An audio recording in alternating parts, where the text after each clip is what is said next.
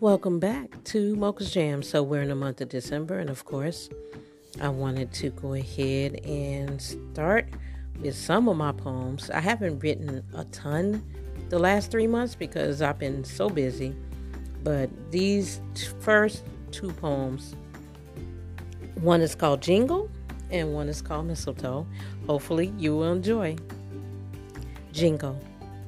The sounds of the season ring clear and true as the wind caresses your soul, white fluffy snows all on the ground, and the sound of the joy strums through the air.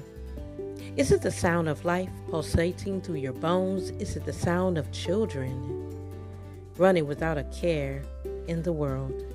Is it the sound of feet trampling through the malls, gathering more holiday joy, people getting apple cider, sip, sip, sip, and trying to stay warm?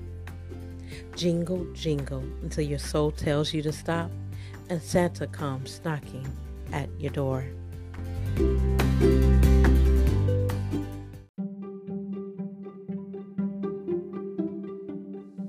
So, second poem of mine that I'm going to read before introducing another new writer who we've never covered on this platform.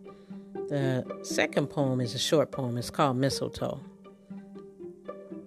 This beautiful green and red thing high above our heads, as our hearts twist together and our lips join in delicious moment of sweetness that lasts after the moment ends. Mistletoe.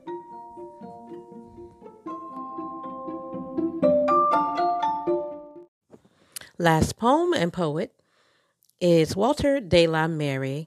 He was born on April 25th, 1873 in London. He's considered one of the modern literature's chief exemplars of romantic imagination. This includes romantic themes, poems about dreams, death, rare states of mind and emotion, fantasy worlds of childhood, and pursuit of the transcendent. Woo!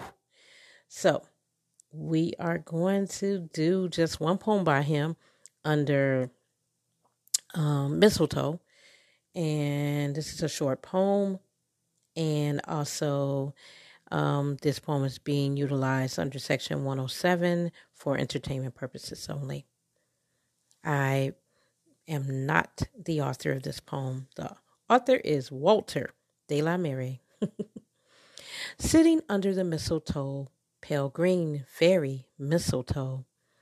One last candle burning low. All the sleepy dancers gone. Just one candle burning on. Shadows lurking everywhere. Someone came and kissed me there. Tired I was. My head would go, nodding under the mistletoe. Pale green, fairy mistletoe.